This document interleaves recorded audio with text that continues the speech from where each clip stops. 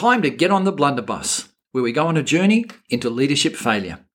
My name is Edward Vaughan. Join me as I travel far and wide on my special bus, the blunderbus, and have honest conversations with great leaders about some of their greatest leadership disasters. On the blunderbus, we think it's possible to learn much more from your moments of failure than your moments of success if you know the magic secret. And we also know that failure can be fun, especially other people's. We'll be hearing about some great buffhead moments where practitioners provide us with the pleasure of hearing about how they did all the dumb things and the leadership lessons they took out of it. As I drive around on the blunderbuss, I'm on search for the leader who has done more dumb things than I have. Maybe today we've found them. So today, I've driven the blunderbuss to St Andrew's House in the centre of Sydney to speak to the Reverend Dr. Keith Condie, academic, pastor, scholar, leader, one of the world's great Puritan history scholars, leader of research into mental health and pastoral care in the church, in fact, co-director of the Mental Health and Pastoral Care Institute at Mary Andrews College. Keith. Oh, Ed, thank you so much for having me on the blunderbuss. This is a great honour, to be here. Thank you. It was hard to park around St Andrew's House, but anyway, I managed to park the bus somewhere. Very tricky, yes. So, Keith, have you ever failed? Yeah, I've failed, Ed. Yeah, I've done that. Tell us about it. Yeah. Interestingly, I see my failure as not so much a short incident, but actually an extended period of failure. Wow. Tell us about that. Yeah. So I think I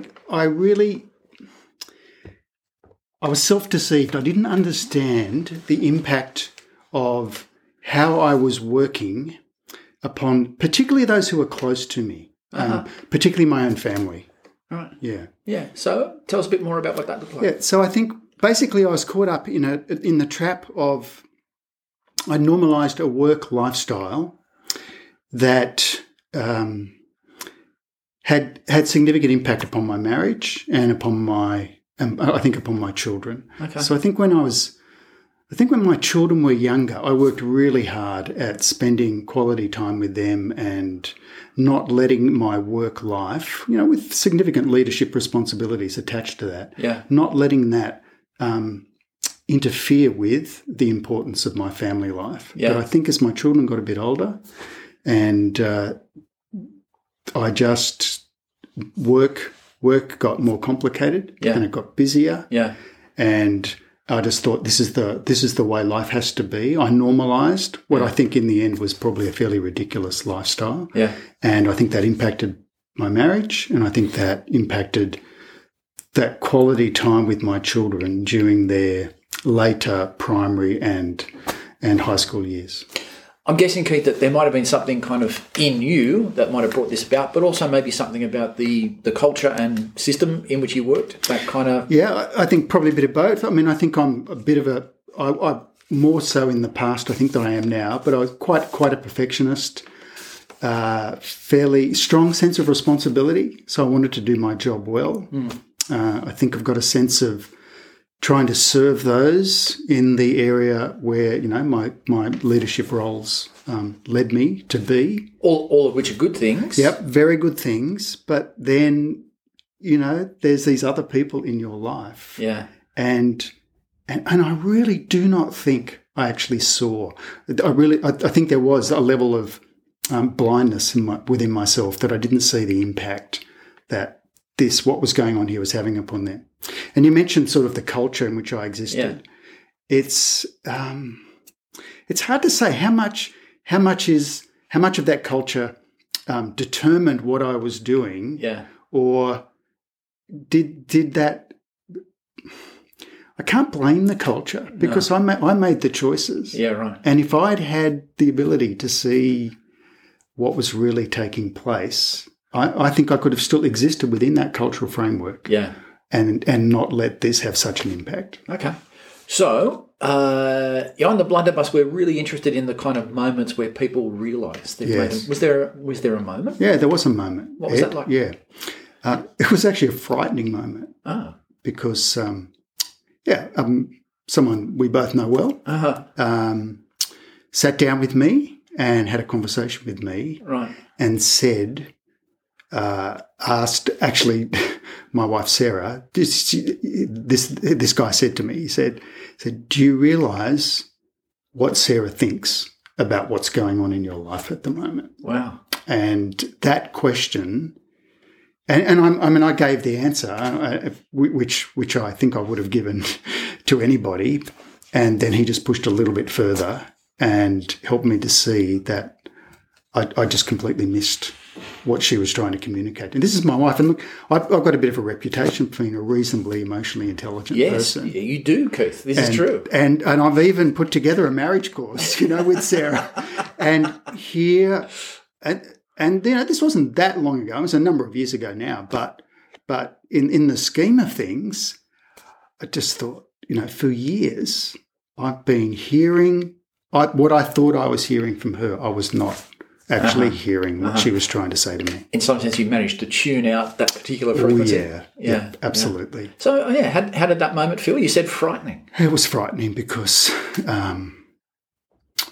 I was personally shocked that I'd missed this. Yeah. And the impact. And this is the person I love most in the world. Yes, of course. And this had huge repercussions for her. Okay. So, what changed? Well, I actually changed job.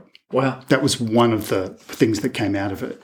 And like I said, it wasn't just the I can't blame that cultural environment in which I was in for the choices that I made, but moving out of that culture increased the level of awareness of what I had normalised. Yeah. And it was as the months passed after that it really came into play, what was going on and what I'd done. Yeah, okay.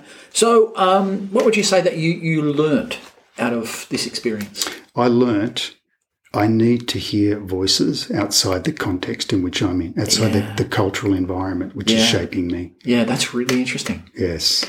Yeah. And just alternative voices. And one of the things I did, I got a professional supervisor. Wow. Tell us about that. Yeah. And I met up with this woman once a month, and she says things to me, and she asks me questions. Right. And she even says really obvious things like, you realise you're doing a lot at the moment. Yeah. Do you realise you've had a lot of highly significant emotional events take place for you recently? Yes. Which has been the last few years. There's been a lot of very significant things have happened. Yeah. And just pointing that out, one level, I know that. Yeah. But here's this other voice saying, you need to pay attention to that. Yeah. You need to be actually a little bit easier on yourself. Yeah. Do you really think you should be taking on all of these speaking engagements, for example? Yeah. So what I'm hearing, Keith, is the value of that is somehow allowing you to reflect. Yes. On a lot of things. Absolutely. Yeah. So on the blunderbuss, we talk about, the magic secret of failure. Failure can be great if you have the capacity or space to reflect upon it. And if not, you just keep repeating. Have you repeated that mistake? I hope not. No. And I think I'm trying more to check in with others. Yes. Because I'm in a different cultural context now. Yes. And that can shape me as well. Yeah. But I think I'm a little bit more alert to this particular issue and working very hard at checking in with those people whom I love a lot. Okay. So how do you see failure now? This was a great thing. As I said, I found it deeply personally challenging because it actually shook my identity a bit. Yes. Because, I'm the clued in guy. Yeah, right. And I was not clued in. Yeah. But I learned a lot and I've changed, and I think it's been better for our marriage. I think it's better for my relationship with my children. Yeah, yeah. So in some bizarre kind of way, the moment of failure turned out to be a moment of great blessing. Brilliant. Yeah. Absolutely. Okay. Good for me. Keith, thanks so much. That's a pleasure, Ed. Thank you for having me on the blunderbuss. This is a great bus to be on. Thanks to Keith Condie for sharing about one of his great leadership mistakes and what he's learnt. At the St Michael's Institute, our promise to you is that we can help you do more dumb things because we can help you take more risks and learn from what you're doing. Go to our website at www.stmichaels.com.